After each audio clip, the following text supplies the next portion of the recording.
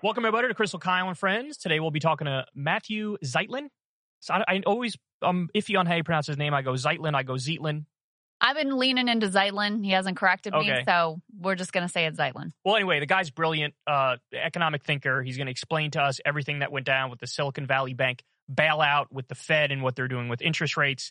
Very wonky, very economic-focused type podcast. So for all the nerds out there, get excited. You're in for a good one. Yeah, and he's with Grid News, and he's been doing great reporting on this that I have found really essential. Before we jump into our topics, probably by the time this comes out, you will be deserving of congratulations for hitting 1 million subs. Well, thank you very much. I appreciate that. If I'm not at 1 million by the time this dropped, then something went very wrong. Yeah, you're definitely on the track. I'm going to be doing a live stream where the whole point is to celebrate 1 million. And if I don't hit 1 million, even during or after the live stream, man, that is super embarrassing. Well, hey, it might happen. You never know. You never know. Especially with YouTube, you really never know. Yeah, I could just lose 3,000 right during the stream or something, and it's like, no, postpone the celebration. Trolls take over, and they're just like, nah, fuck this guy. We're gonna make sure he never gets there. Anything can happen. Or the YouTube algorithm kicks in. It's like, how about we just decide that you suck for a while? I mean, honestly, that's what I felt like they did for a very long time. They did. Like just total, no doubt just about cut it. off all of his growth. I think it's like a tiered system in terms of how the algorithm treats you, and I'm in like the bottom tier.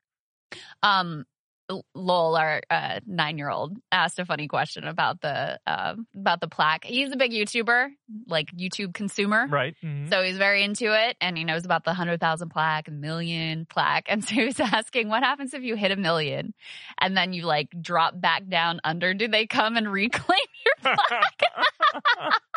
They send in like hilarious. YouTube SEAL Team 6. Like, we got to recover this. Like an alarm goes off at YouTube headquarters, like go go go.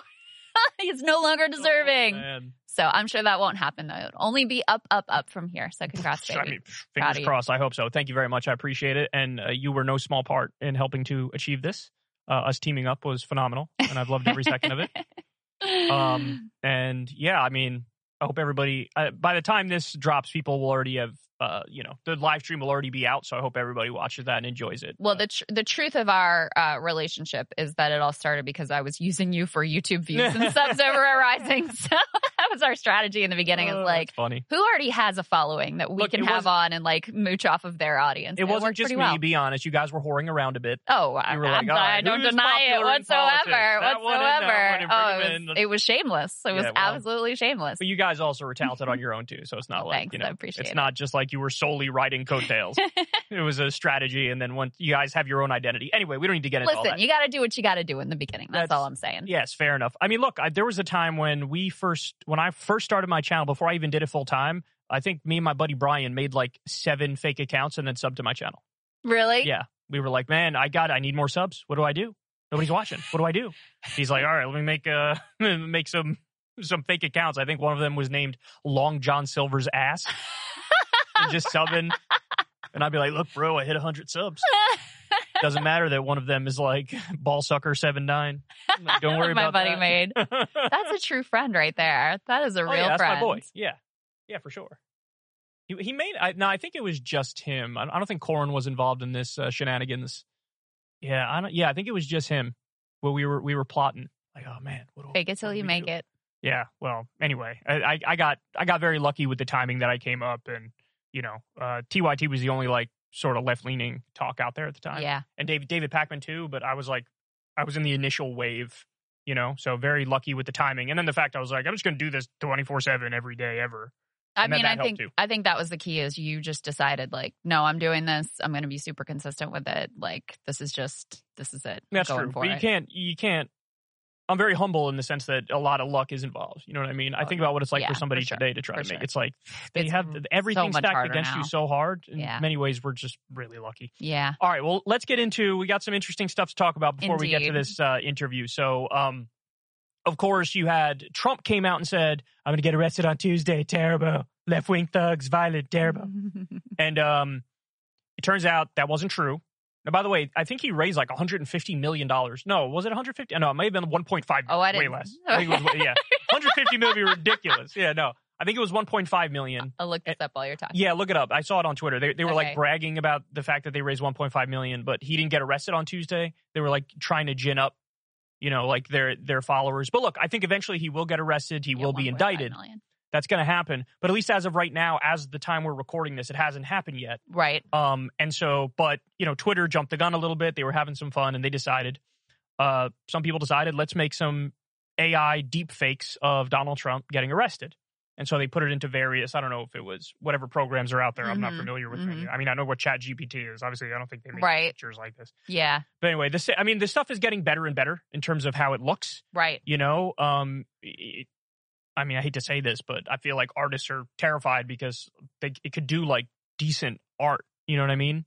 But anyway, so they did the Trump deepfake pictures, and it looks here. We'll throw it up so everybody can see it.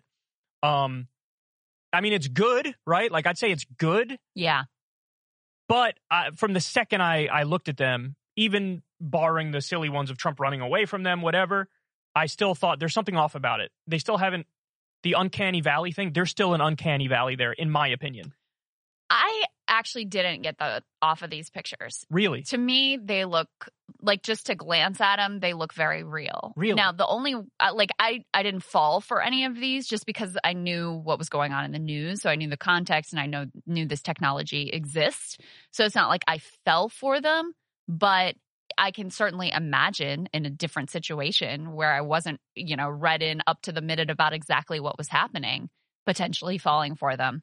And what it made me think about is, remember, we read that book about the development of advertising and how it's almost like an arms race, because the initial modes of advertising, it was just like posters, right? And that really worked for a while. And people are like, oh, look at what's on this poster, and let me go buy this product. And then that starts to fade in its efficacy. And then, you go to the next, and maybe it's radio ads, and then that really works really well. And then you go to TV ads, and over time, generations become accustomed to these modes and forms, and they're less effective on them. So you've got to up the ante. You got to up the ante. And it's always the older generations who came up with the older iterations of things, which are most easily fooled. So I think about, and I've told these stories before, but my dad is a really smart guy. Okay. He has a PhD in physics. Not like didn't just fall off the turnip truck. But during the Obama era, he would get these like unhinged chain emails and take them seriously, right? That was one of the modes of deception at the time. And because he didn't come up in the internet era, he was susceptible to them, even as, an incredibly intelligent, educated person. So that's sort of the way that I look at this development, is like, okay, this is like the next phase of the arms race. And I think even people who are our age and older certainly are going to be susceptible to being fooled by this until we build up some kind of defenses to really question everything that's in front of our eyes and not just accept it at face value. You're sort of making the most important point, which, by the way, has borne out with these fake Trump arrest images. There was an uncomfortable number of people who thought it was real. I mean, you had one of them was I'm not kidding about this. One of them was tweeted by an account called Butt Crack Sports. And it had some text, and it showed the pictures of Trump getting arrested. Yeah. And there were people uncritically underneath who unironically thought, wow, this is crazy. This is going down. Trump got arrested.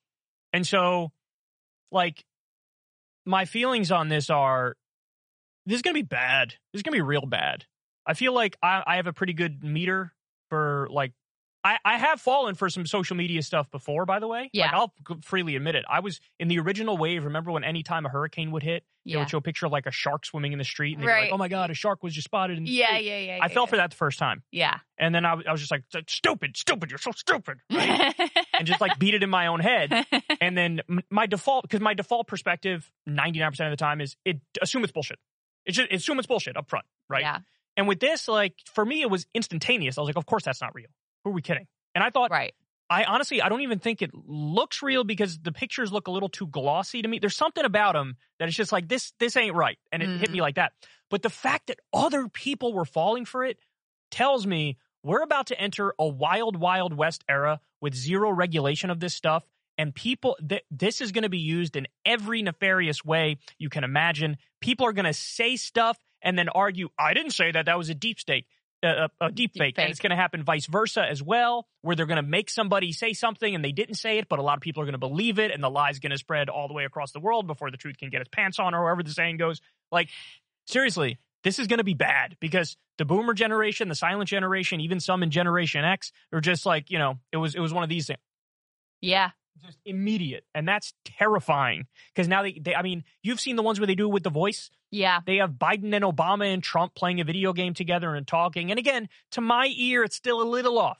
There's something about it that sounds a little robotic or something. It's not perfect. But if you're 72 years old and you're a Facebook uncle and you already believe QAnon or some shit, and there's a thing of Biden comes up where he admits to committing some pedophile crime or something, you're going to be like, oh my God, they got him. Did you hear? Yeah. He said it.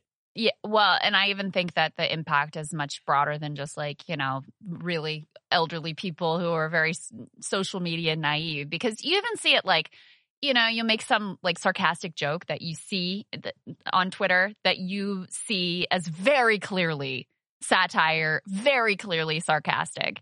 And the number of people who'll be in the replies taking you seriously, you're like, wow, you are not engaging with this medium in the way that it's meant to be engaged with, because there's just like, you didn't come up with it. You haven't developed the fluency with it. It's never going to be a native language to you.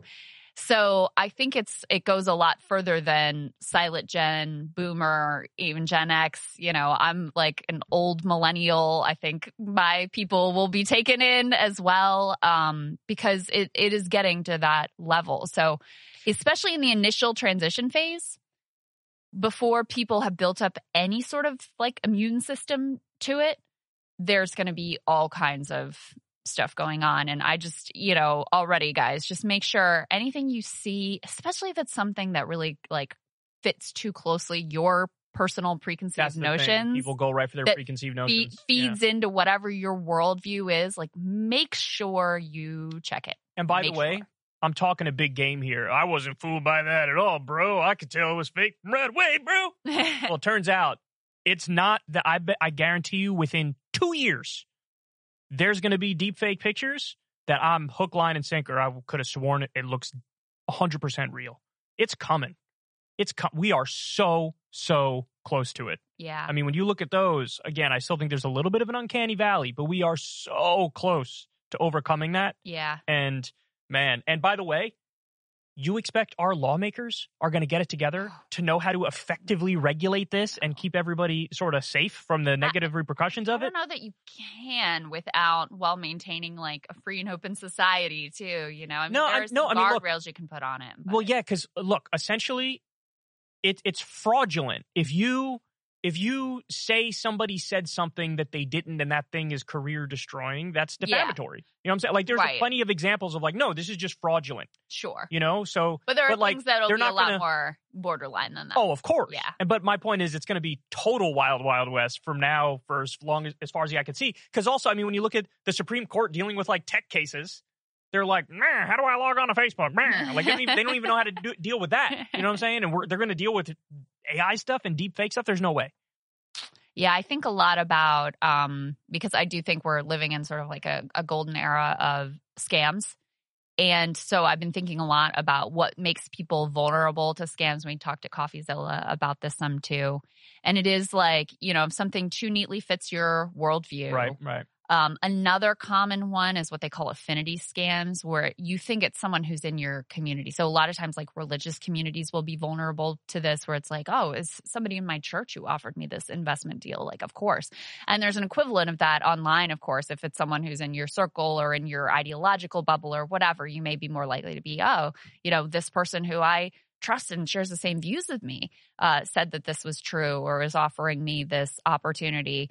Or it's something that meets some sort of like fear, desire, longing that you have. You see this with like the crypto guys who, are looking for some way to get financially ahead or feel like they have autonomy in their lives. And so they become very susceptible to crypto scams. So I would just say, try to make yourself not an easy mark. Try to identify what your own vulnerabilities are and be skeptical. That's assume everything's bullshit is the default perspective. Anyway, all right. So now let's talk a little bit about Governor Ron DeSanctimonious. Rob, Meatball Rob. Rob DeSanctimonious.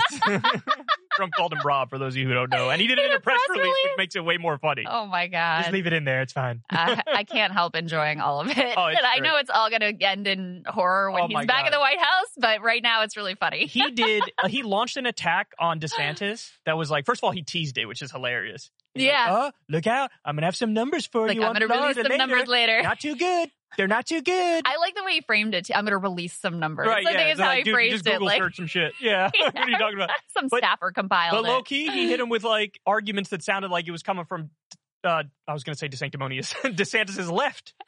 It was like, you rank like 45th in education. You have a horrible education system over there. What are you bragging about your education system for? Your crime numbers are terrible. I've never seen anything like it. Honestly, you're just a mediocre governor, but you have phenomenal PR. Average governor, that's what he said. Like, oh yeah, average. Yeah, I'm reading it. I'm like, he's spitting right now. Yeah. He's spitting.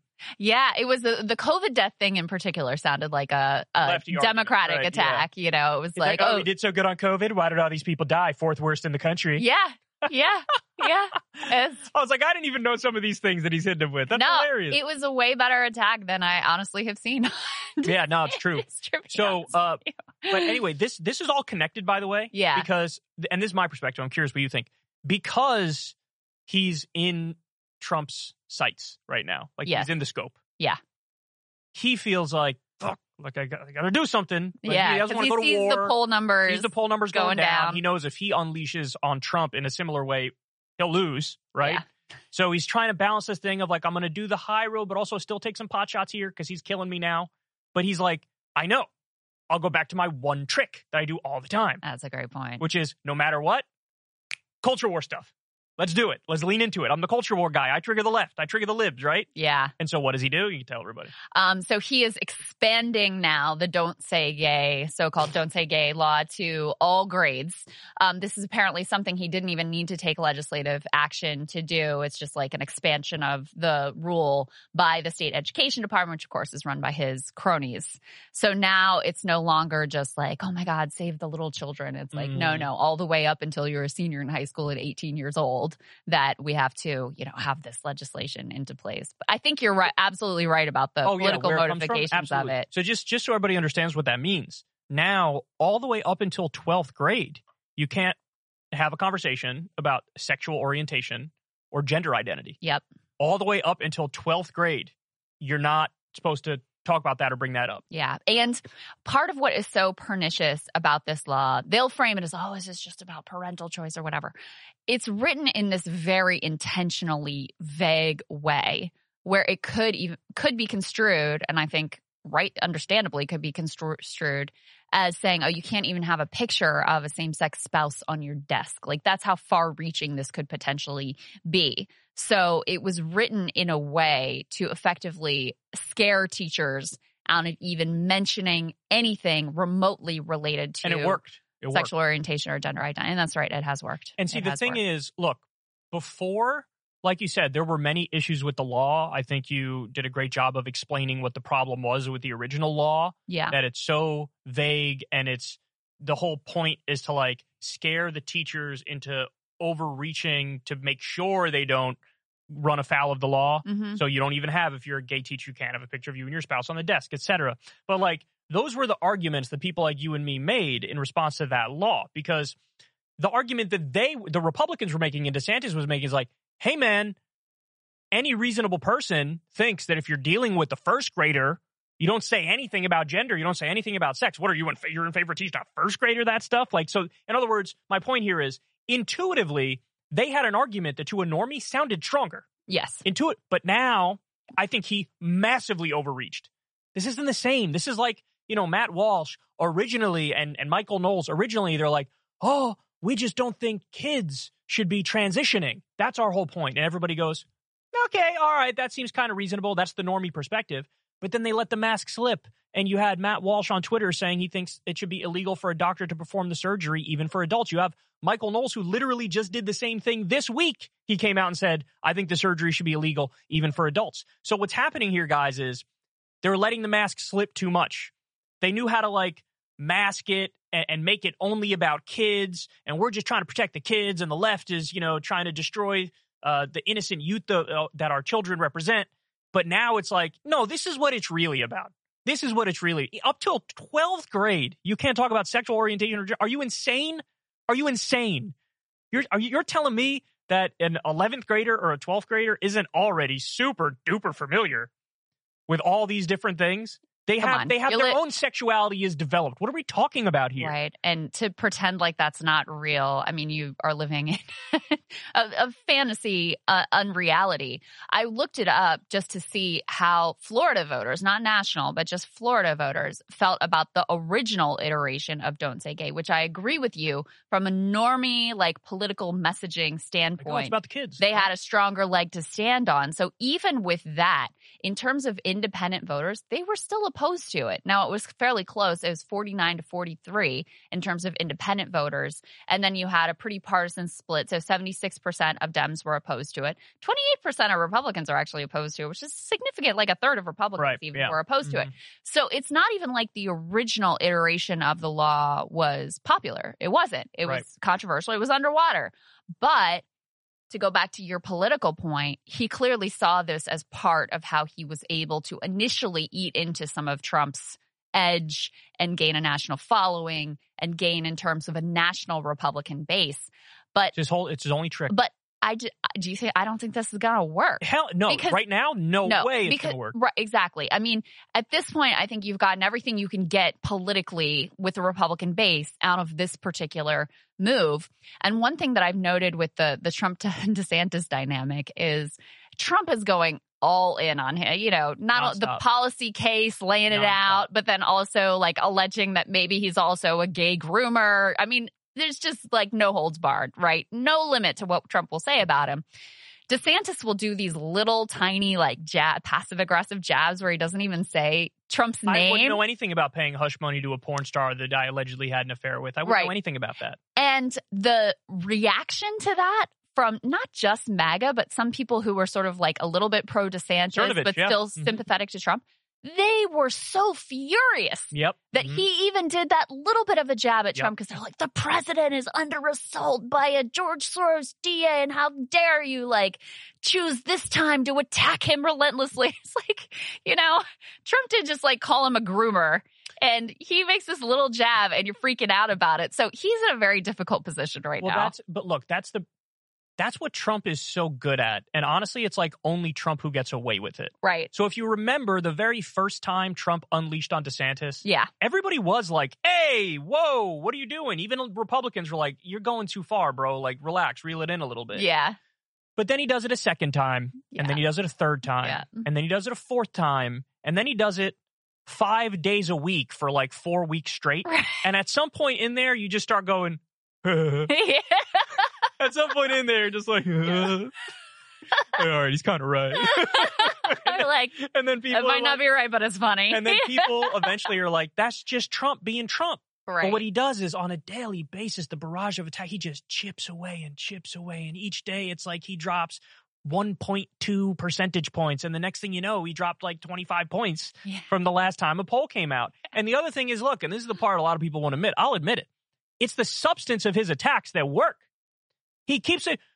Ron DeSanctimonious wants to raise the age for Medicare and Social Security, wants to raise it to 70 years old. I would never. I want to protect it.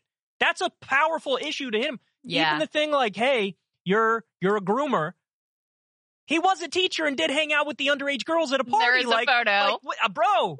Bro. It's not a good look. Bro. Now, look, the thing about Trump, though, also is he doesn't, like, hypocrisy is not a thing to him. He doesn't care. So the fact that over 20 women have accused him of sexual assault and sexual harassment, or that there's photos up to rape of him with Jeffrey Epstein partying, it doesn't matter. Like, he doesn't care, and he knows the others will never stoop. Well, DeSantis can't get away with it. He can't get away because with it. You can see when he even is like, I don't know anything about the hush money. People are, how could you attack our president? And then the new one. Did you see the new one when he was interviewing with Piers Morgan? He was asked, he's like, look, my leadership style is a lot different. I surround myself with people who have the same agenda as I do. And what did he say? There was one other part of it that was kind of interesting, but I'm blanking on it right now. Oh, he said you could call him, Piers Morgan asked him if he likes the name DeSanctimonious. Yeah. He laughs and he's like, yeah, I don't know what it means. It's kind of funny. I guess I like it, but you can call me whatever you want as long as you also call me a winner. Mm-hmm.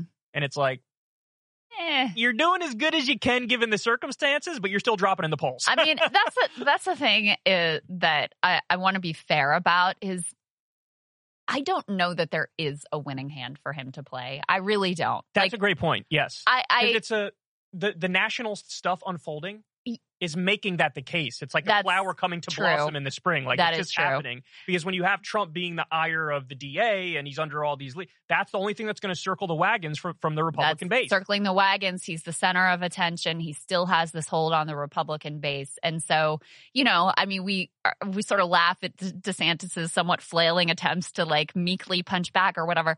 But what can you do? If you went guns blazing, Trump will destroy you. Like, you can't, you will not win at that game. You will not win at that game. If you say nothing, then you look like even more of a cuck than you already do. There is no winning strategy here. I guess sort of the best course is what he's pursuing, which is like, let me kind of put myself in position to maintain number 2 and hope something happens to take this guy down, because I'm not going to be the person who's capable of doing that. See, I think that point absolutely nails it. That's exactly how I feel about it. Like, I look at how he's acting. It's not embarrassing like Jeb Bush was or Marco Rubio was. It was just like immediate, like, oh, yeah, like it's not hard that. to watch. Like, it's as good as he can possibly do given the circumstance. But given the circumstance, Trump's rising 10 points, 15 points, whatever it might be. Yeah. And there's just no escaping that. So, his strategy isn't wrong. Like, I'll just sort of hang out here and do a little jab every now and then, but try to be above the fray and just hope something happens. That's not wrong, but it's just, I think he knows he's got, he's playing poker and he's got a 15% shot on the river to win. You know what I mean? Like, that, it just is what it is. Yeah. Yeah, hope is not a strategy, but I think that's all he's really got at this point. Listen, things can change. You never know. Trump is just as capable of like shooting himself in the dick as he is being a phenomenal politician as he is right now. That's true, and he could also literally end up in prison potentially. Yeah. But this is not landing. The thing DeSantis did is not landing anywhere near. When he first did the Don't Say Gay bill and the Stop Woke thing, and this was on right-wing Twitter, it was like, oh, yes. Well, and now also, people, I haven't seen anything on this. You don't see these people cheerleading it because he overreached. We're talking about 12th graders now. It's not only that, it's also that the libs have seen this play before, so they're also not melting down in the same way, which is what gives the right wing like the energy of like, we got to defend this guy and makes them like him more. So neither part is playing into him. Sagar actually made this point on our show, which is apparently DeSantis really wants him to wait until the Florida legislative session is through so that he can have more of these like policy wins that he thinks are his strategy to like get back on top. And it's very Elizabeth Warren kind of vibes. Like, let me I'm going to have a white paper on a run on policy. And as he indicated to Piers Morgan, like, I'm going to have the best personnel and I know how to run the government. I don't think that's where the hearts and minds of the Republican base are. It's the show. And Trump, nobody puts on a show like Trump. Like, it is what it is. Yeah. There's no way around that. No. So, anyway. Good luck, Rob. Meatball Ron. Many call him Meatball Ron. I would never call him that, but many call him that. Another day we'll debate the Distinctimonious nickname because I think we have different takes on that. You think it's good? I actually do think it's You think it's better than Meatball Ron? I don't know that it's better than Meatball Ron. I mean, Meatball Ron it's a classic. Pudding Ron. It's an instant classic. Pudding Ron is actually my favorite. I sent Crystal a tweet the other day because, the story came out of DeSantis eating pudding with 3 fingers on an airplane or something. Yeah. Which, by the way, got bigger than I expected it to. I didn't even cover it, but it got bigger than I expected it to. I mean, it's just it's like Amy, what's-her-face, Klobuchar with the comb and the salad. Right. It's such a horrifying image that you just like, But somebody did like a fake Trump thing in the debate where he would talk about this theoretically and be like, Ron, I saw you backstage. You were eating the pudding. I saw you. You were eating the pudding. Like a boy. You had 3 fingers. You're using 3 fingers. It was disgusting. And the person just nailed the cadence and the rhythm so perfectly. I laughed so hard when I first read that tweet. Yeah. Shout out to whoever did that tweet. Yes. Anyway, all right. Let's get to from Pudding Ron to some very serious substantive discussions here.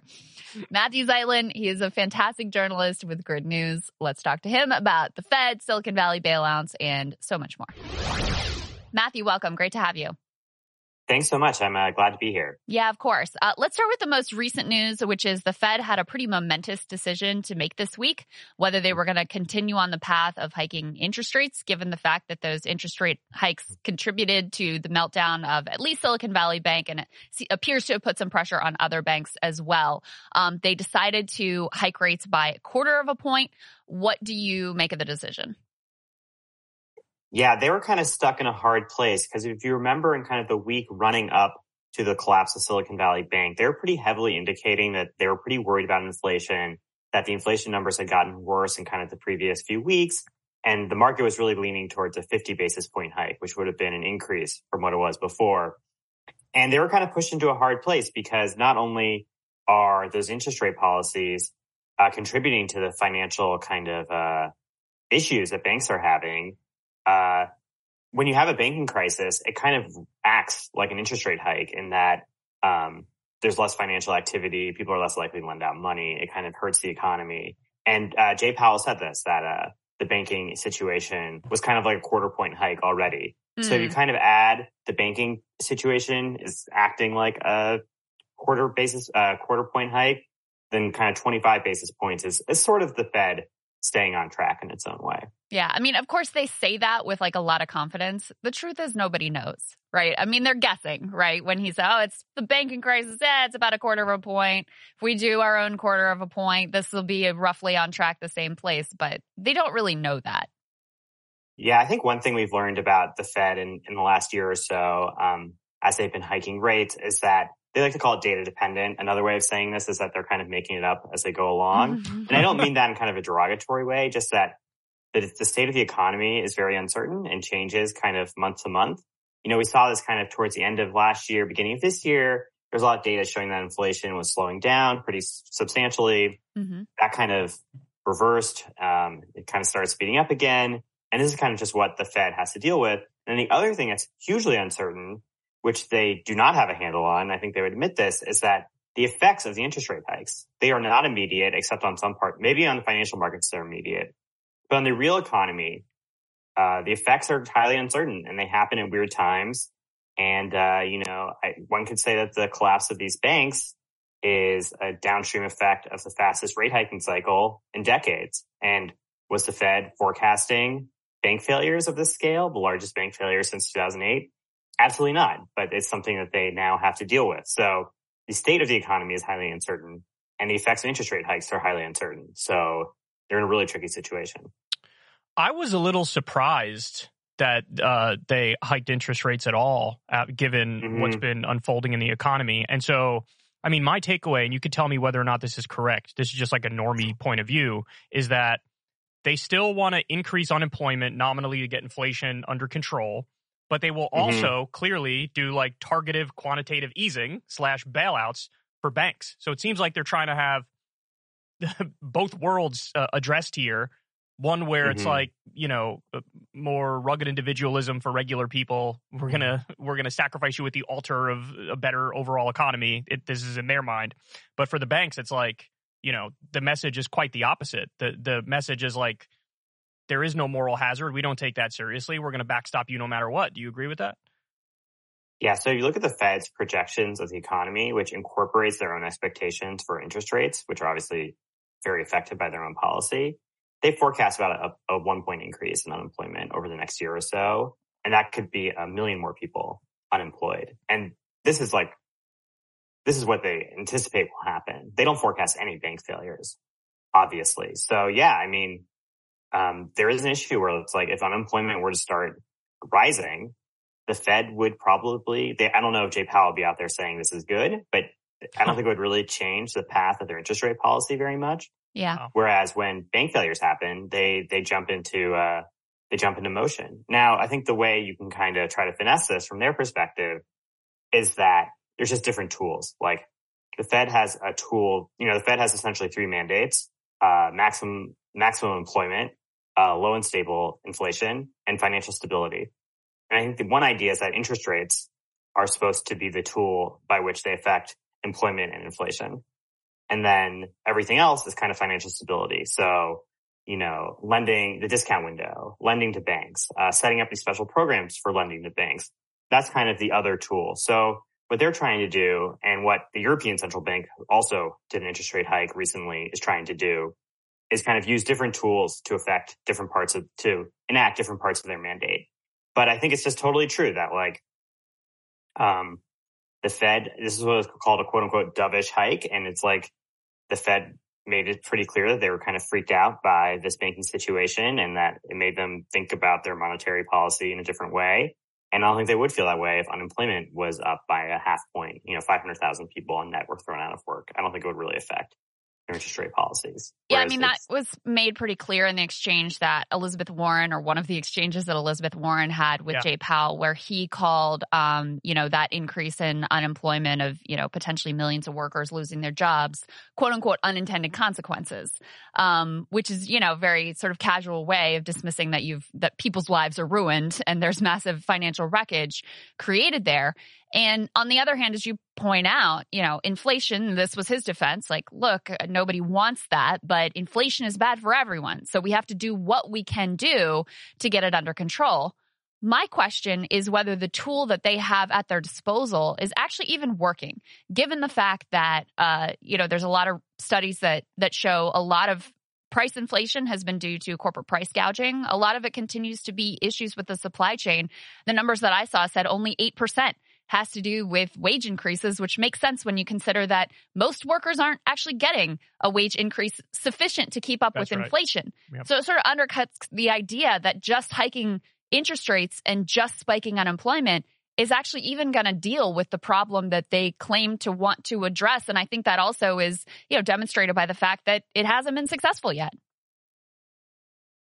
This is what I was talking about earlier. The effects of interest rate hikes are super uncertain. And if it were the Fed's goal to increase unemployment, they failed. Unemployment is still quite low, which, from many perspectives is a really, really good thing. But they're kind of totally okay with it going higher. Whether it will remains to be seen. But yeah, the Fed has limited tools and they kind of lean on the ones they have to try to affect the results they want. And it's just not clear if that's working. The opposite problem was happening in the 2010s.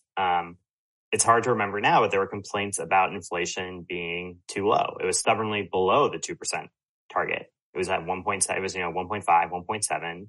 And the Fed was kind of pushing with what it could. It kept interest rates quite low. It did quantitative easing, and unemployment very slowly came down, and inflation stayed below 2%. And if you notice, what really changed the story of unemployment is during the Trump administration, actually, people kind of thought that unemployment couldn't go any lower without causing inflation. And what happened is that the fiscal policy situation really changed, because if you remember, starting after the first midterm of Obama's first term, you had Republicans in the House, and then by 2014 election, so by 2015, you had Republican senators, and you had these huge standoffs over spending, and you had actual restrictions in fiscal policy from the Budget Control Act, from that first debt ceiling stand down. And when it kind of flipped, where Trump needed Democratic votes in the Senate and also in the House, even if the Republicans had a majority, to get budgets passed, the way Republicans and Democrats agree on budgets is they just agree to start spending on everything. They bust through the caps. Trump wanted more defense spending. Pelosi wanted more domestic spending. They agreed on it. And unemployment got really, really low, to the point where it was, the lowest ever, I think, almost before the coronavirus recession happened. And this really only accelerated once Democrats took back the House. So I think you really often have to look for fiscal policy to have huge effects on unemployment. And that's not really what's going on right now. So the Fed is really, again, trying really hard.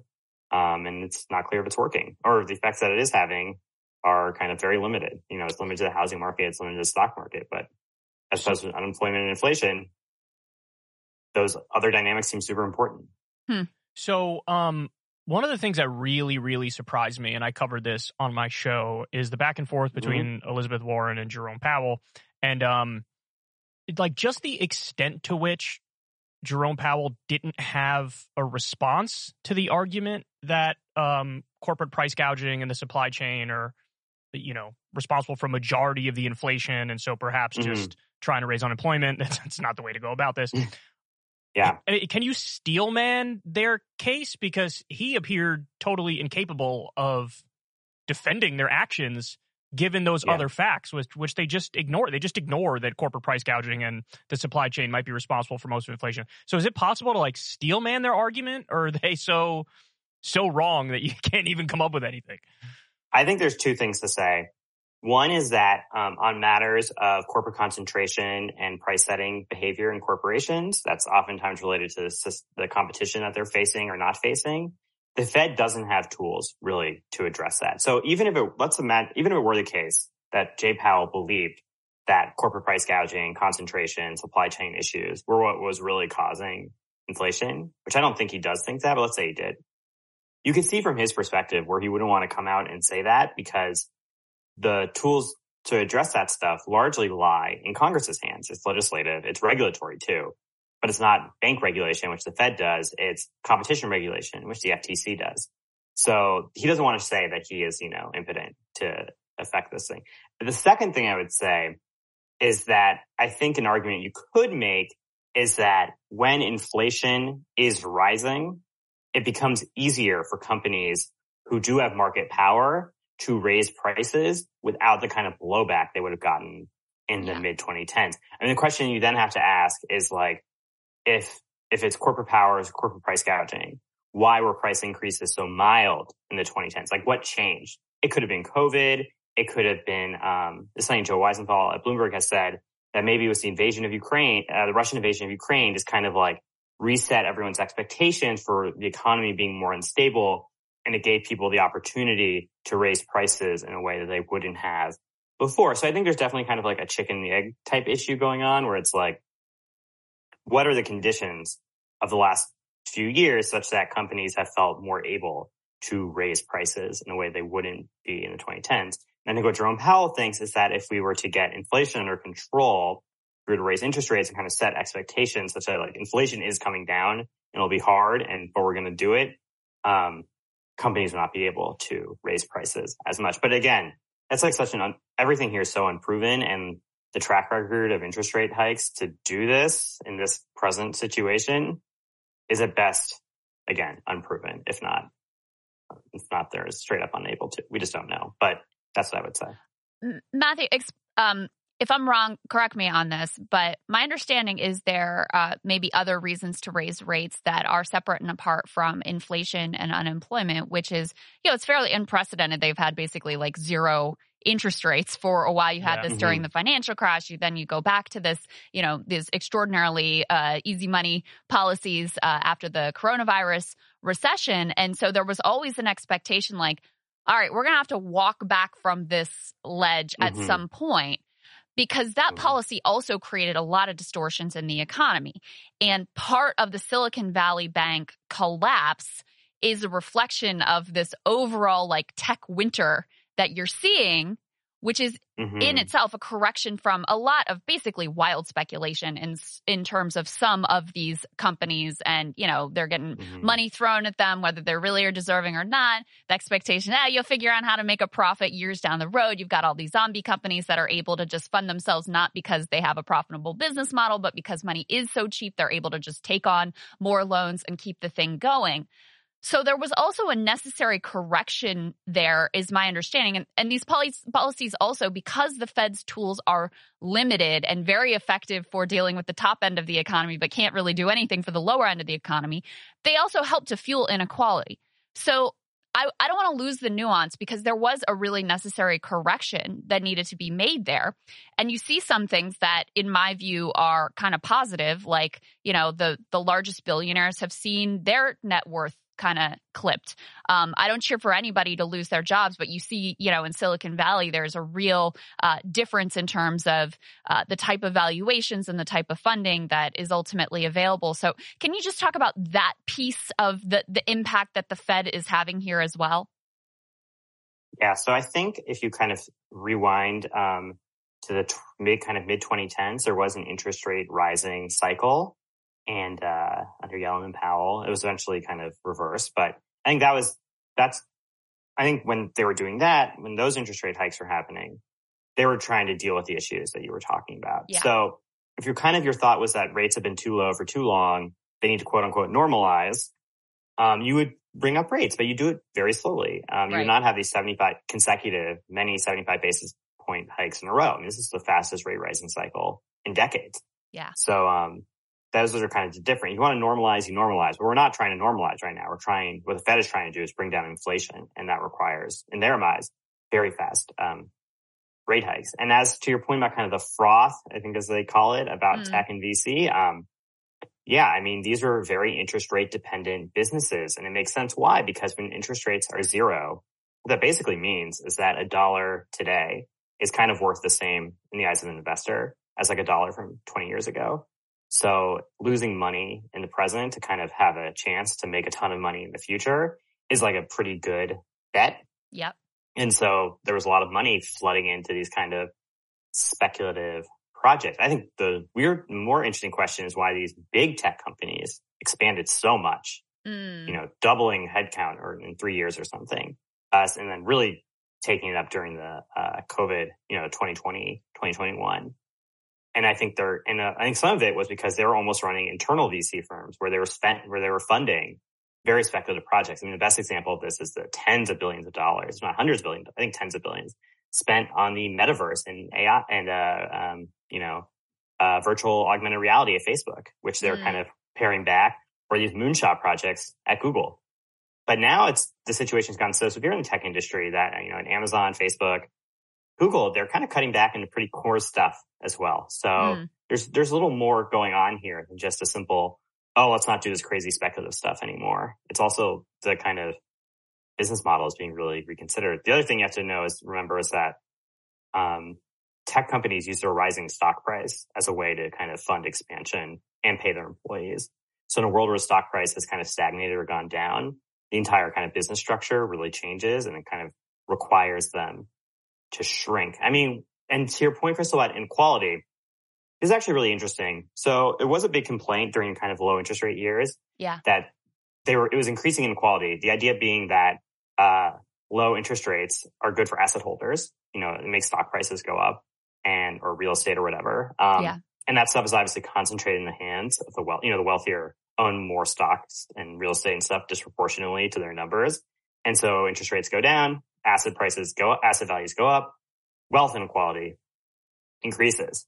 I was always kind of skeptical. I mean, this is just kind of true mathematically, but I was kind of skeptical of the implications of that precisely because my expectation is that if interest rates were to go up a lot, unemployment would go up a lot and like wealth inequality would go a world with like 3.5% unemployment and high stock prices would have more quote unquote wealth inequality than a world with 5.5% unemployment and stock prices that fell by a third. But like, would that be better for the worse off people just because the math on wealth inequality changed? Not necessarily. I don't think it would be at all. Yeah. But we're actually in a very strange situation now, Crystal, where the stock prices have come down substantially, even though they've gone up a little this year. But overall, the NASDAQ is down something like a quarter from its all-time high.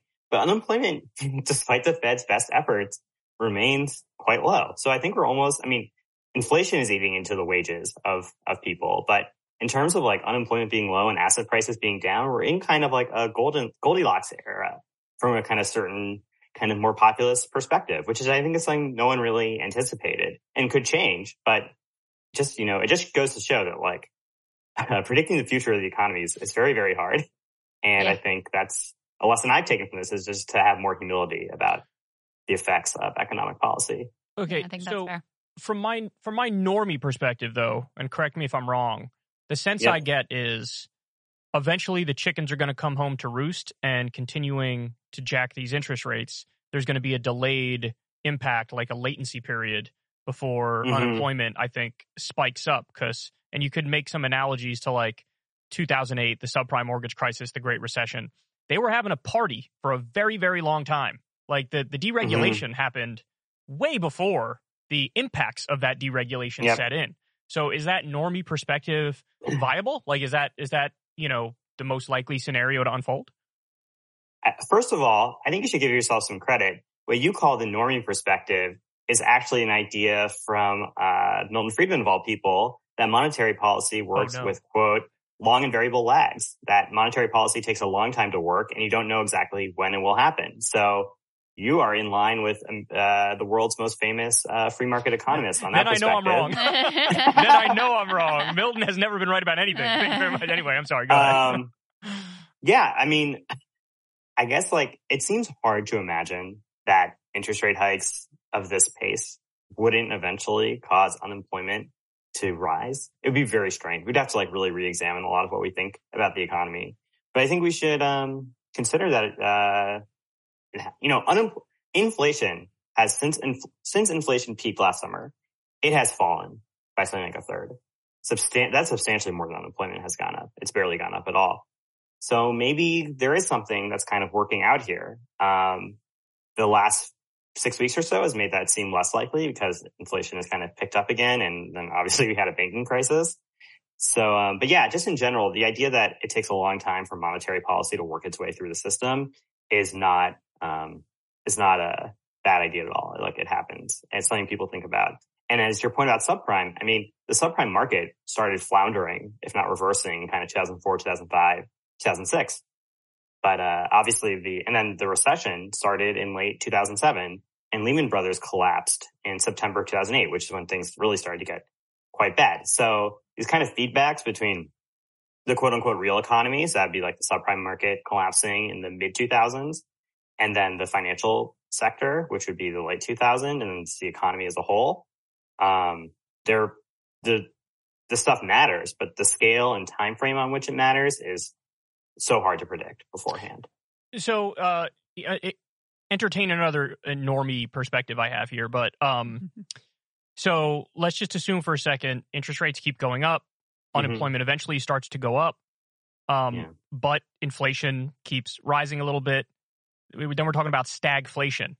Is that on the table? Because I remember doing some commentary in the wake of interest rates going up when I became convinced, like, hey, this isn't the right tool to impact this because corporate price gouging, like a windfall profits tax is much better.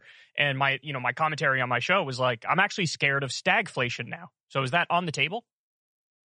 Stagflation, I think, is generally considered from a macroeconomics perspective to be like the worst thing that could happen because at least from kind of a mechanistic perspective, it's like, oh, if inflation's high, at least unemployment will be low. So like someone's benefiting. Most central bankers don't think that way, but like it's an option out there. Stagflation is the worst of both worlds. Is that possible? It's definitely possible. But one thing I would just point out is that growth, real economic growth, it's definitely slowed down a lot from 2021 when it was super high because we were recovering from COVID. But it's still pretty high. I think a lot would have to change such that we would enter a outright recessionary period. And, predictions about the future are hard, but my read is that it wouldn't happen. But again, if we did have stagflation, it would be really bad. Because I think the interest rate hikes, I think it's so hard to get them off track on interest rate hikes. I mean, even a banking crisis wasn't able to do it. And so I think rising unemployment also wouldn't stop them if inflation were still high. So I think that'd be really, really bad. And I all I can say is I hope that doesn't happen. I mean, but obviously it's on the table just because, if there's inflation, there's a possibility of stagflation, but we have not gotten stagnation yet. One of the things that was galling to watch, from my perspective, about the, quick bailout of SVB and Signature and these wealthy, we can get to that in a minute, wealthy deposit and all this, is you can see this happen repeatedly throughout history, where when it's the banking system, when it's in general the interest of wealthy people, we actually have architecture in place that is very responsive. And over the course of the weekend, they could take dramatic action and effectively remake the banking system in ways that even apparently the Treasury Secretary and the Fed chair still haven't totally wrapped their heads around. We'll get to that in a moment. Is there a way, without, just actually having a Congress that is capable of functioning in a similarly nimble way, but is there a way to leverage those institutions for the benefit of ordinary people? For example, one suggestion I've seen is the idea of Fed accounts. I think it was Ryan Cooper at American Prospect wrote up this particular concept where it's like, okay, it doesn't just have to be banks that have accounts with the Fed.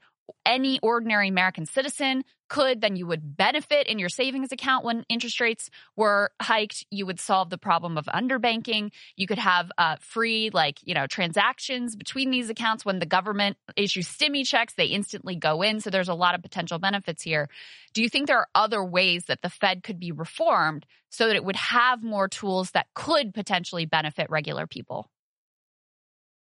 Yeah, I think when you mention kind of the advantage of having bank accounts at the Fed, which is something that people have been thinking about for a while, it's an idea that's obviously picked up steam recently because everyone sees how closely connected the normal banking system is to the Federal Reserve, is that in the example you gave, you still mentioned stimulus checks, for example, coming straight to those bank accounts. And if you had a Fed account, there'd be less fees, it'd be easier to get to, et cetera, et cetera, et cetera. But it's still, in that example, Congress doing the heavy lifting to do fiscal policy. And I think the Fed is very resistant to doing what it thinks is fiscal policy and always tries to design programs to at least provide a fig leaf that they are just doing lending programs and not taxpayer-funded fiscal policy programs. Mm-hmm. And in March 2020, because of the severity of the COVID crisis and the alignment of Congress actually was able to spend money very, very quickly and get it out to people on the scale of hundreds of billions, if not trillions of dollars. So it is possible. But yeah, I think what Fed accounts would do is kind of solve some issues in the banking system, but to kind of really remake social policy, there are things you could do through the Fed, but our institutions are so set up not to do that. And it's so against the kind of central banker ethos that Congress would really have to act and either start telling the Fed what to do exactly or kind of take on that burden. I don't want to bore your listeners, but a little history lesson might be helpful here. This entire idea that the Fed should lend to banks that are having liquidity issues, i.e. they have lots of assets, but then there's just too many people asking for their money back. Kind of what happened to Silicon Valley Bank has been happening kind of across the mid-sized banking system. The idea is that what the Fed should do or central bank should do is take in their assets, these loans, these bonds that they own, and then lend them money. So it kind of turns a long-term asset into a short-term one, which lets them kind of survive and operate. This idea comes from 19th century England. This guy, Walter Bagehot, the editor of The Economist and a very important English political theorist. And at the time, 19th century England, as anyone who's read a Charles Dickens novels knows, it had basically no social policy. There was no welfare. There was barely any welfare state. There was barely any support fiscal policy for regular people. I mean, to the extent there was such a thing as fiscal policy was funding the military. And so I think it shows that at the very kind of core of how central banking works in modern economies and how central bankers themselves think about it, this massive support on the scale of hundreds of billions, if not trillions of dollars for banks in the form of loans can coexist with a very threadbare welfare state or even a non-existent one. So I think you really have to have this kind of conceptual breakthrough to get the Fed and Congress to kind of work together. And modern monetary theorists would kind of say that it already is like this, and there's kind of this veil over how the Fed works. But it would really require a conceptual breakthrough. And obviously, I think people like Ryan and the people he cites are doing a great job of kind of really exploring the roots and tensions of this setup. But it would be a big change. So in the wake of the Silicon Valley Bank failure, you had the FDIC, of course, stepped up and said, we're going to insure over $250,000 for the depositors. And then you had the Fed jump in and say, we'll do a $300 billion backstop. And then, Biden gave a speech. And in the speech, he repeatedly said, this isn't a bailout. And I was talking to my friend Corin the other day, who's not particularly political in any way, shape, or form. And he doesn't think about economics either. And, he was asking me, wait, I heard it wasn't a bailout.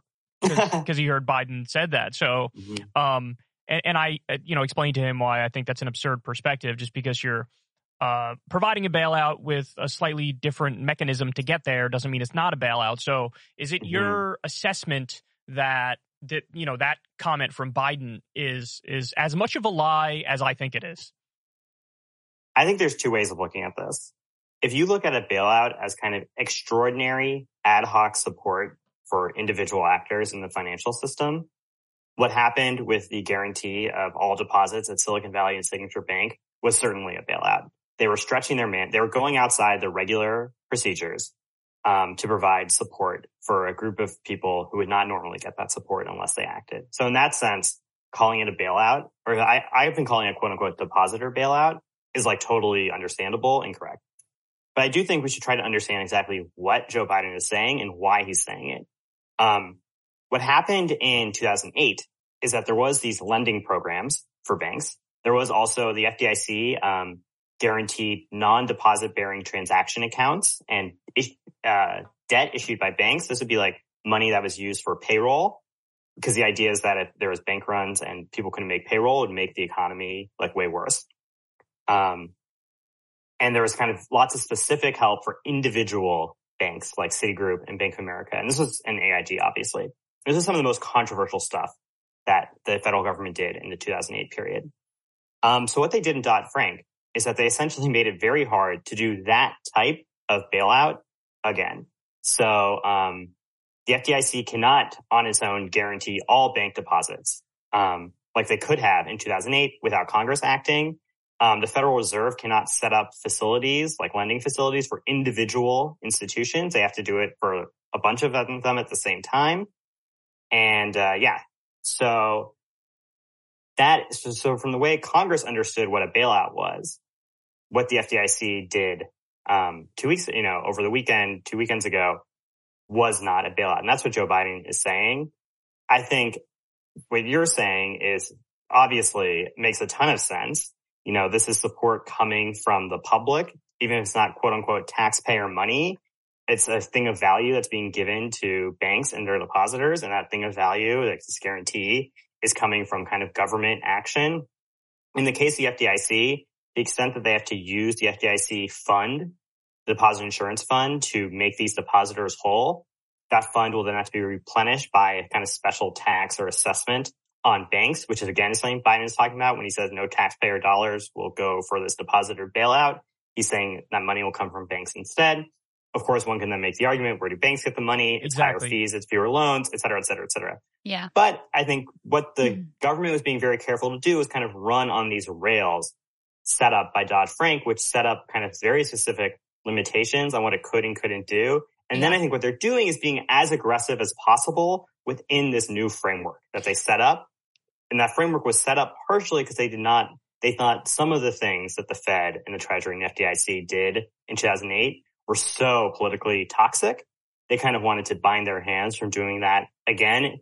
But what shows is that when a crisis happens, the government will exploit the maximum amount of its authority in the ways that previous governments and the law says they can. It's very much a lawyerly shocking. Lawyers are very important in government policy, but it's a very lawyerly situation happening.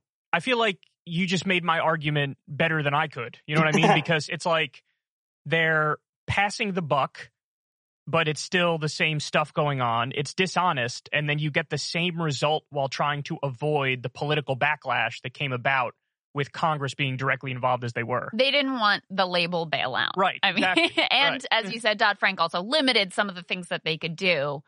But I guess you mentioned this as a crisis. Was it a crisis? Because, I have a lot of questions, and this is part of what was so extraordinary about these actions is Silicon Valley Bank is a mid-tier bank. It's not one of the giant ones. Signature Bank was much smaller. Both of them are quite unusual in terms of for Silicon Valley Bank in particular, the percent of deposits that were uninsured was like 98% or something. This is wildly unusual. Yep. Totally concentrated in this one very vulnerable industry. And then doing a terrible job with their interest rate risk management where they're, putting all their assets into long-term treasuries. So, basically leaving their ass hanging out. That's an unusual set of circumstances. And apparently, at least according to the reporting, Biden was initially very reluctant to do any of these things. But after, and there was a lot of reporting on this too, after they talked to Jamie Dimon and after there was a whole VC meltdown on Twitter and after Ro Khanna, who represents Silicon Valley, buttonholed, I think it was Ricchetti at the Gridiron dinner. That's when you couldn't make it up, right? Yeah. That's when they're like, all right, I guess we're not only going to act, but in a way that, again, is quite revolutionary. Because we're still figuring out what it means in terms of which deposits are backstop. Because it's now just a complete fiction that it's only $250,000. But nobody knows what it actually is or who it applies to. And by the way, small banks are really furious right now because they feel like they're going to pay the fees on this thing.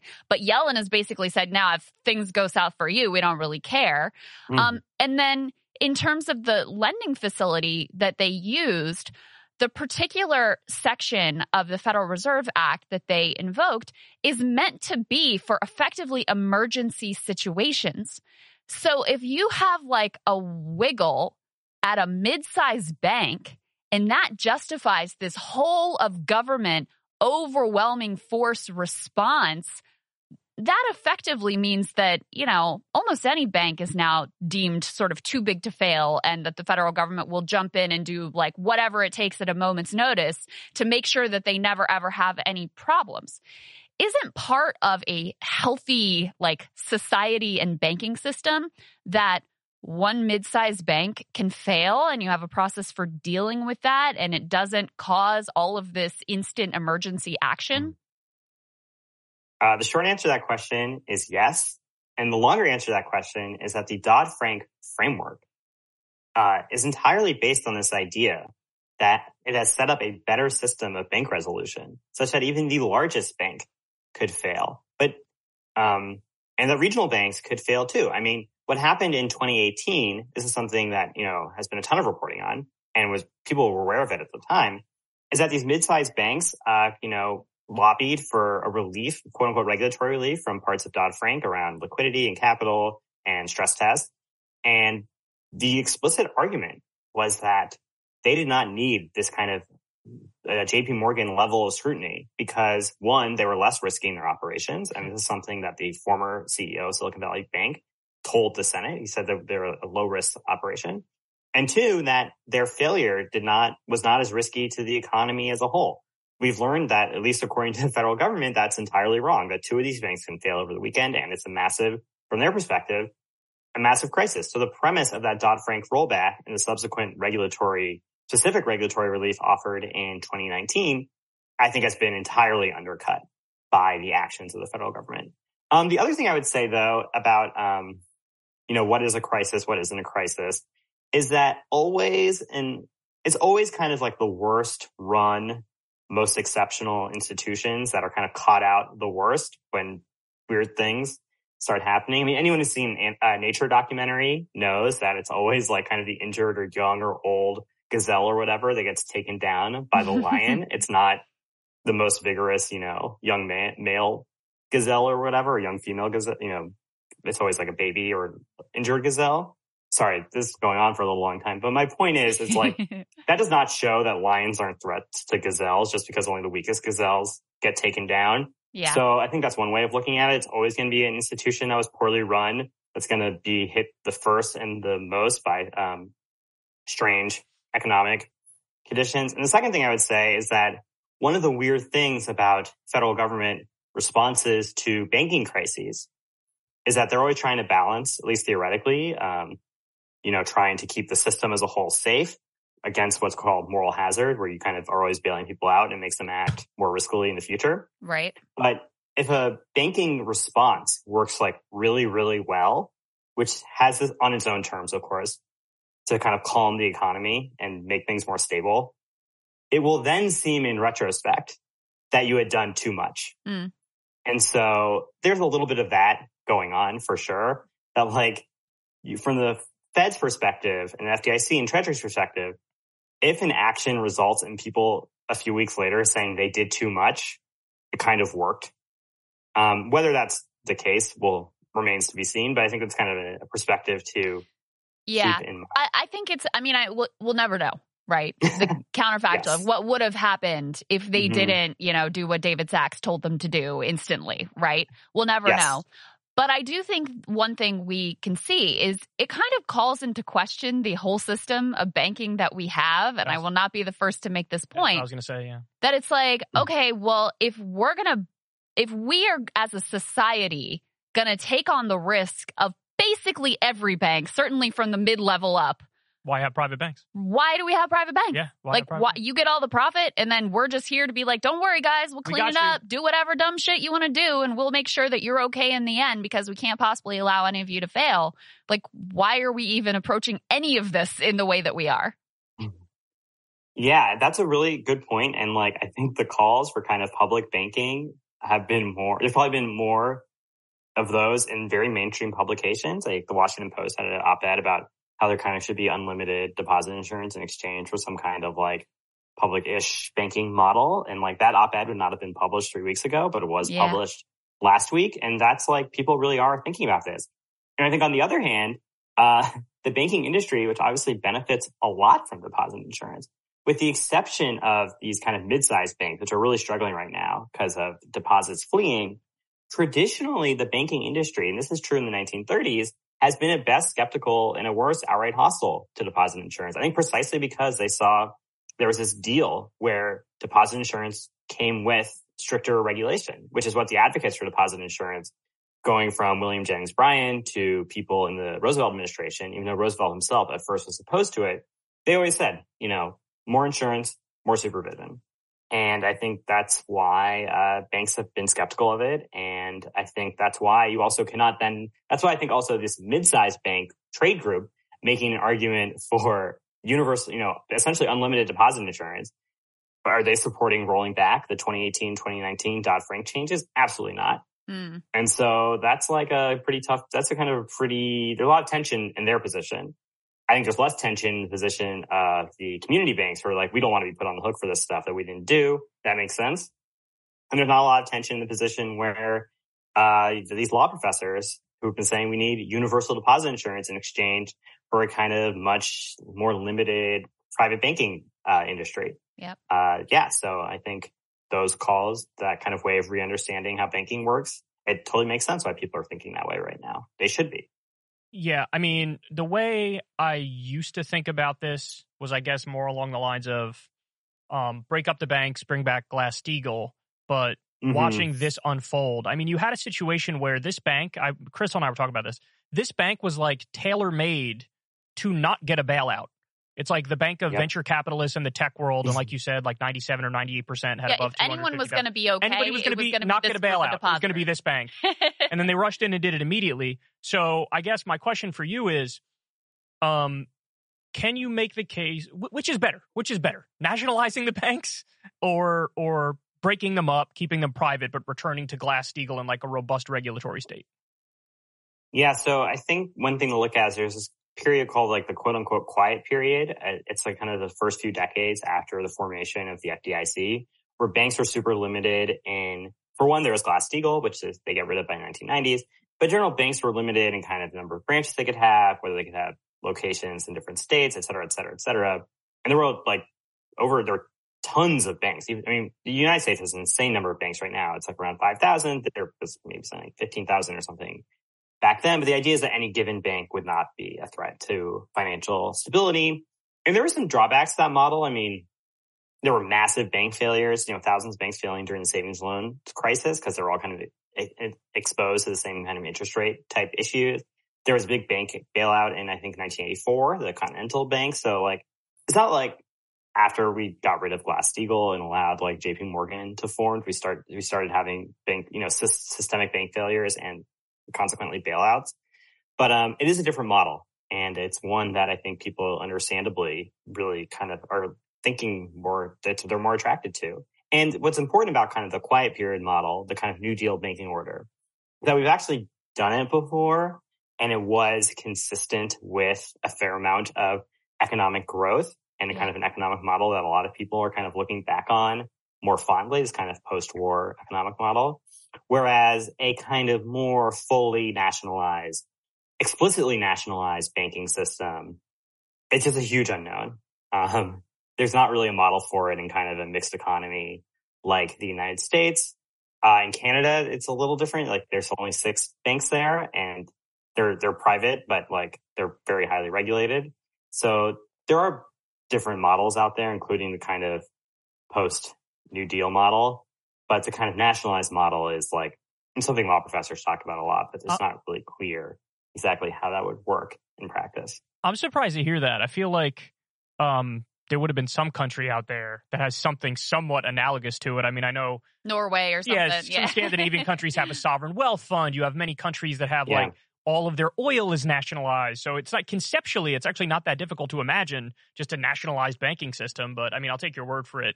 I'd be interested to hear what Matt Brunig has to say. No, I mean, I'm sure there are some, but kind of on the scale of the United States. And recently, I would think, I mean, obviously in kind of like non-capitalist countries, they have centralized financial systems.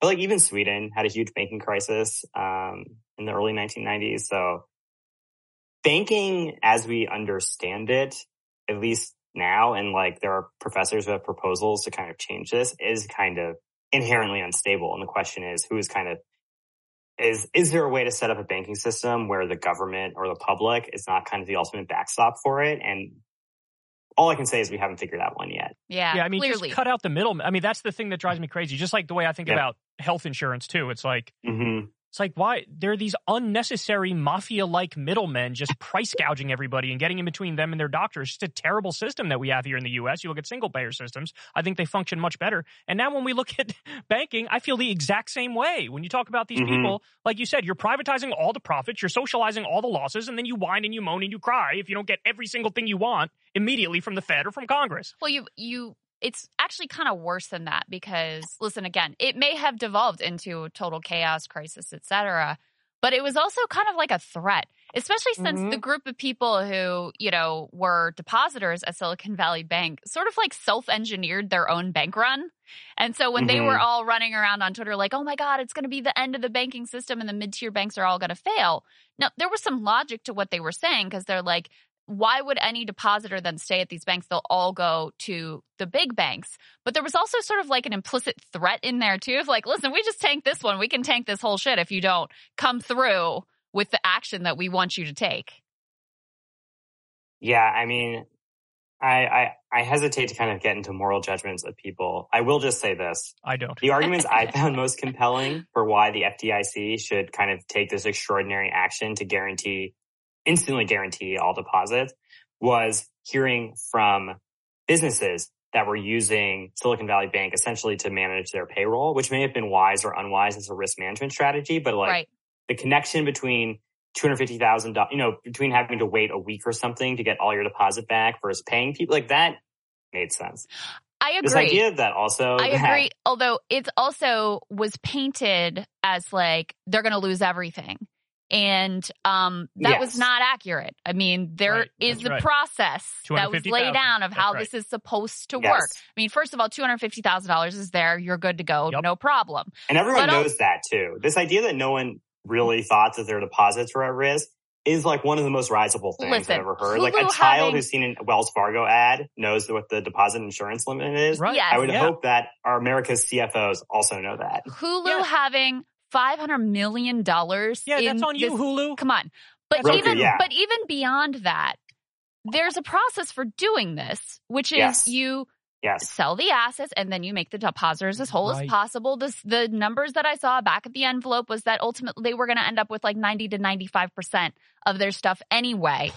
And it was the price of, that may have taken some time to unfold. They were likely to have access to probably half their deposits pretty quickly in a matter of days. And guess what? They're backed by really wealthy venture capitalists who, if they think they're such promising business prospects, could have floated them a bridge loan. So it goes back to Kyle's point about the story that was painted was like, oh, this would be the most disastrous bank to fail.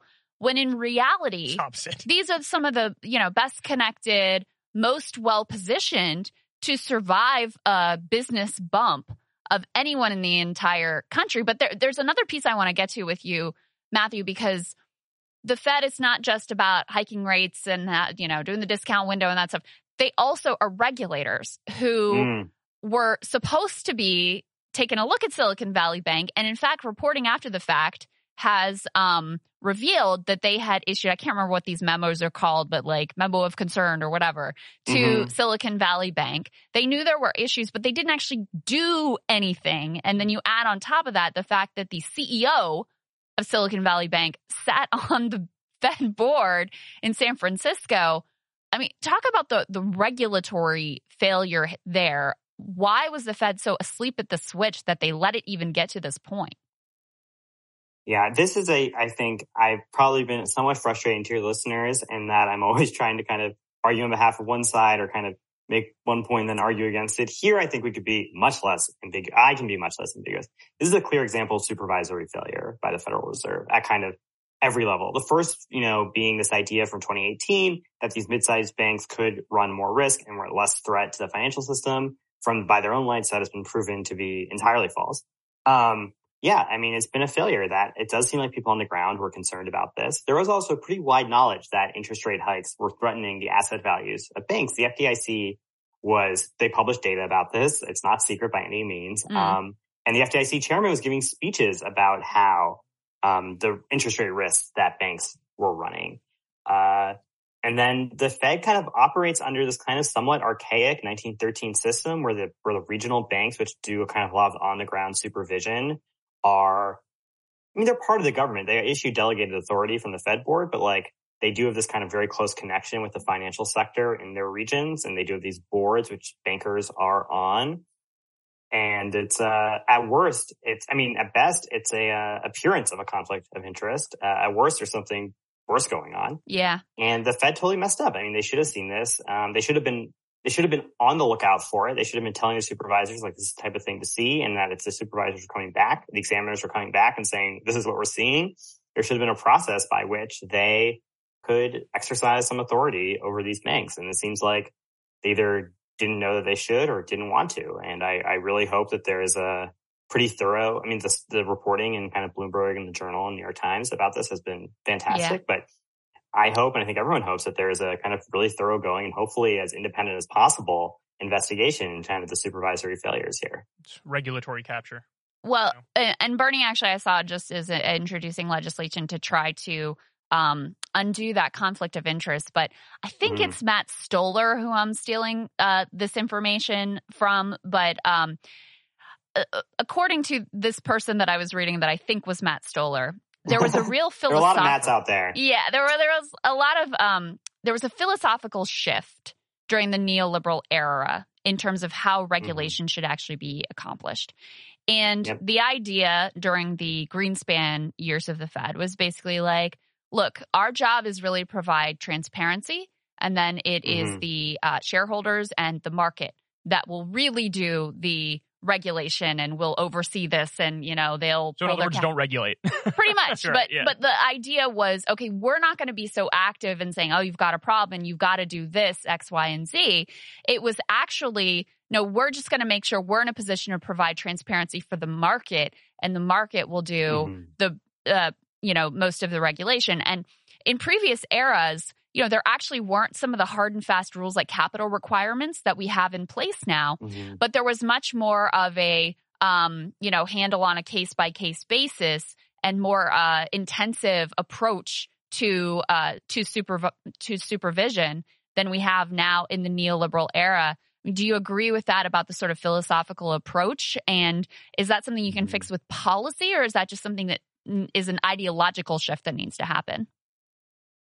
The policy and the ideology definitely kind of work together. The idea behind the development of kind of capital requirements and risk-weighted assets, where the amount of capital you need to have for a loan versus a treasury bond is different.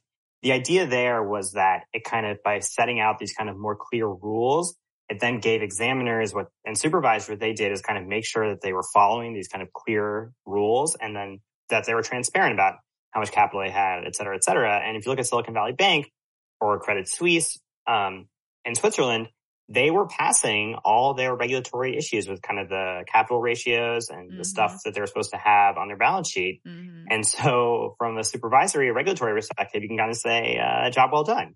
They hit these numbers that they were supposed to, and investors are able to see what stuff they had on their balance sheet and their capital ratios, et cetera, et cetera, et cetera. But obviously that's not a job well done. It's been a disaster that they've been able to kind of meet the regulatory requirements and still yet fail so quickly and take on all this risk. And I think to kind of get back to what Kyle was saying about Glass-Steagall is that one reason this Greenspan approach developed, where kind of what the supervisors were supposed to do was insist on transparency and process, so that then bondholders, executives, and stockholders could then exercise really intensive supervision over the banks, is that as these banks got bigger and more complex, the idea is that an individual supervisor's ability to see into what they were doing, and B, what they should be doing, was limited. And so what they should do is kind of open things up, make things transparent, and the market would act. I mean, that says like, this almost sounds like a joke about what neoliberalism Correct. is like, but it's literally what happened. Yeah. And, it's definitely, it's shown its shortfalls as an approach. It's worked out great for everybody. It reminds me of like when Trump or George W. Bush, they put like some executive from ExxonMobil at the head of the EPA. And they're like, well, this person has expertise in this field. It's like, yeah, they have expertise in those regulations because they're used to avoiding them. Right. You know? Yeah. And so it's the same thing with. Well, at the core of it is like, I don't believe the government's up to the task. Rather than trying to make the government up to the task, we're going to roll the government back and just say, let's let the magic of the free market work it out. That's going to work out for everybody. And I think we've all seen how that has gone.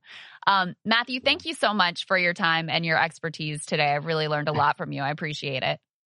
Oh, thanks so much for having me on. I had a great time. Yeah, our pleasure. And anything you want to plug to people, we introduced you with Grid News, but anywhere people should follow you? Yeah, grid.news. You can see all my stories. I've been writing a ton about this stuff, kind of detailed into the weeds stuff about the banking system that I'm sure you guys would enjoy. And then also my Twitter account at Matt Zeitlin on Twitter. So follow me there too. Fantastic. Very informative, dude. I really enjoyed this. Thanks for your time. Yeah, thank you. All right, guys, that was Matthew Zeitlin. That was a really interesting conversation. It's nice to talk to somebody who's a bit more of an expert than me or you, who can sort of dive into all the nuances of it. But the general takeaway that I have is like, yeah, we were kind of right about the whole thing. Like, yeah, it's total bullshit. It is a bailout. The point I keep making, Crystal's, like nobody ever says ever, ever, like, oh my God, 500,000 medical bankruptcies a year, immediately bail them out. And that's where I would be like, I mean, they're right. We should bail them out. Or 600,000 homeless people. Oh my God, we got to bail them out. Yeah. Nobody ever says that. And it's like, we just accept that. But the bank of venture capitalists and tech weirdos fails, and all of a sudden everybody's melting down. Yeah. Like that David Sachs guy on Twitter who is like embarrassing himself, like, oh my God, financial contagion, please give me all the money. You know what I mean?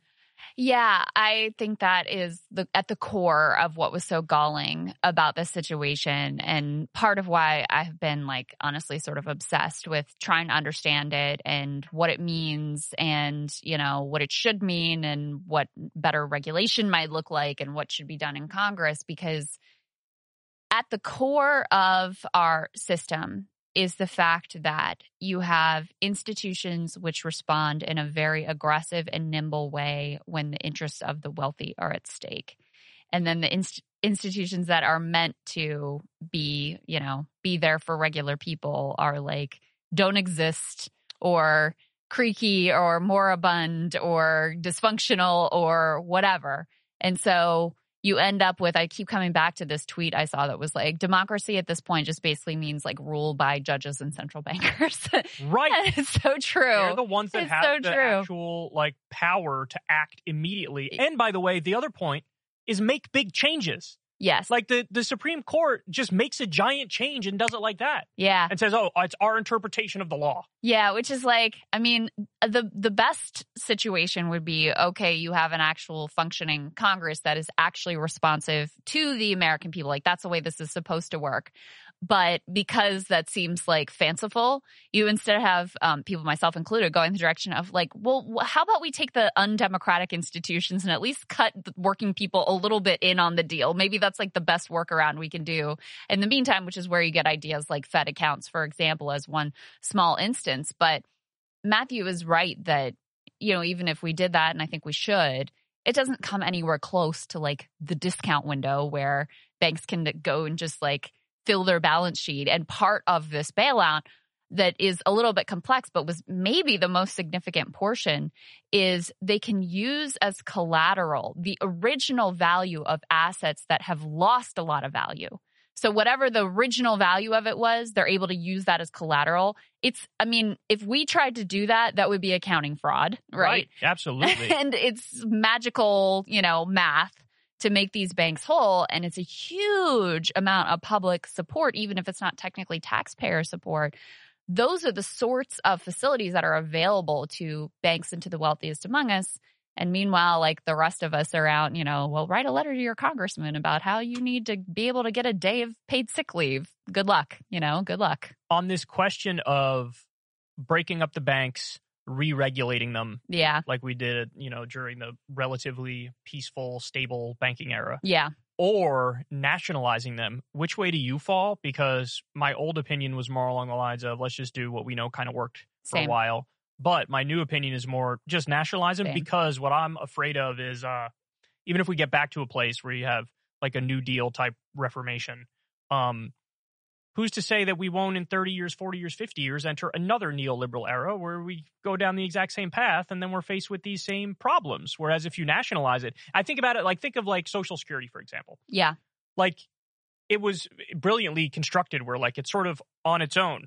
It's not part of the budget every year where you have to re-up it or whatever. It's like kind of in a lockbox over here in the corner and it just sort of functions. And then if you try to make a big change, oh my God, it rains holy hell on you because Americans love it because they know it works and it's stable and it's been there. That's how I want it to be a similar thing for banking, where it's just like we're not talking about vultures and parasitic capitalists who are sucking up all the profit and then socializing all the losses. I just want to totally change the way that we approach this thing. This situation has also radicalized me on this point for a slightly different reason, which is that the whole idea of Glass-Steagall and breaking up the big banks is that if you have a range of smaller or mid-tier banks, then any one of them goes under. The system is basically fine. We have a process in place, no problem, no bailouts. Well, that's been proven false. Right, yeah. Because this wasn't one of the big banks that need to be broken up that failed. And you still had a bailout and you still had this whole of government, like basically revolutionizing of the banking sector overnight. So that tells me, okay, the government is basically acting de facto like every bank is too big to fail and that the taxpayers will at bottom be on the hook for the risk taken by effectively any bank in the whole country. And so if that's the case, then yeah, just breaking up the banks isn't going to be enough because even mid-sized banks, governments are going, the government is going to treat this as a complete crisis and come in and backstop it. So that's why it really radicalized me is it's like, all right, well, if we're backstopping this whole thing anyway, that wasn't clear to me before. Now it's clear to me that at the end of the day, the taxpayer is expected to backstop the whole system. So this makes no sense. No sense whatsoever. Yeah, I mean, so the list of things I want to nationalize is getting longer and longer, I must admit. So oil is on that list now. Definitely. Pharma is on that Healthcare. list. That's one where I'm kind of almost... I don't hear many other people saying that, but I'm big on nationalized pharma.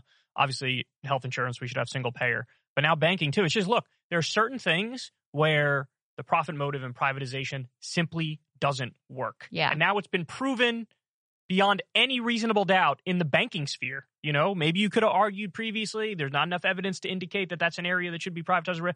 This is not like selling shoes or selling couches or video games. You want to have the profit motive and privatization on that front, by all means. I don't want the government involved in making the next version of PlayStation or Xbox. You know what I'm saying? But like banking, looking at what's unfolding now, I mean, like you said, it's already the case anyway that we're backstopping everything. So if that's the case, you got to get rid of the assholes, the executives who are smoking cigars and buying their third yacht. Right. And then whining if they don't get every single penny on the dollar. Yeah. And one of the talking points about this bailout was, well, the executives were fired. The shareholders were wiped out. The executives were giving themselves bonuses like right up to the moment of collapse. And they knew. They were cashing out their stock. They were selling out their stock to the tune of millions of dollars ahead of this as well. They knew. So, and that maybe some of that will get clawed back. I think Elizabeth Warren and others are looking into whether that might be the case, but it's unlikely. And so, of course, it's unlikely. Even the idea that they got wiped out, that's really, really not true. But yeah, I think if you think about the core, some of the core functions of society, some of the things that you should take the profit motive out of, your health, money, future of the planet in terms of the oil companies. Housing now too. I mean, there's one place, what is it, Switzerland or Austria? There's some place that the majority of the houses are public, and it would blow an American's mind if you look at it, because I don't know if it's Switzerland or Austria. I feel like those are the two that are popping in my mind, but it's one or the other. Anyway, if you looked at it, because it's like when we think of public housing, we think of like rundown, decrepit, rat-infested or whatever. They have beautiful public housing over there. Beautiful public housing. It's just a matter of incentive and policy choice. Hey, do you want to make the public housing beautiful? And if most people are living in public housing, seems like they want to do that. Seems like they invested the right amount of money and boom, it's way better off. And they don't have to worry about the same sort of things that we got going on here in terms of the cost of housing becoming unaffordable and all these issues private around equity buying it, treating it as an investment rather than this shouldn't be like a speculative gamble. This is where people live. Correct. That's what the purpose of housing should be. Correct. That's right. All right, guys. So there you have it. I think that was a wonderful interview. We hope you enjoyed it too. Everybody do us a big favor and sign up on Substack. If you pay $5 a month, you get the video of every interview and you get it a day early. Remember, Crystal and I don't take any corporate money, any advertiser money for the show. It's all funded through small dollar donations. So if you guys like what we do, please donate $5 a month and then you'll get the video a day early. And everybody else, don't worry, you could sign up for free and listen to the full audio version of the podcast over on any of the podcast platforms you prefer. It drops a day later. And that's all we got for you. We love you guys. We'll talk to you soon.